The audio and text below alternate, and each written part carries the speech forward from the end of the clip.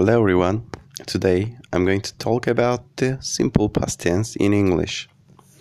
The simple past is a verb tense that is used to talk about the things that happened or existed before now.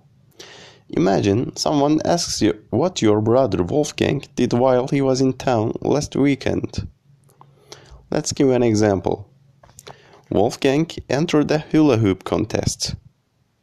He won the silver medal. As you see from those examples, we used the second form of the verb. Instead of saying win, we said won the silver medal.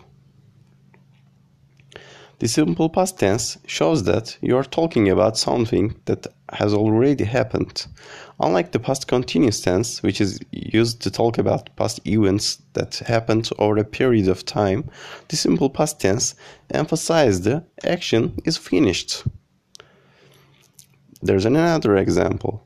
Wolfgang admired the way the light glinted off his silver medal.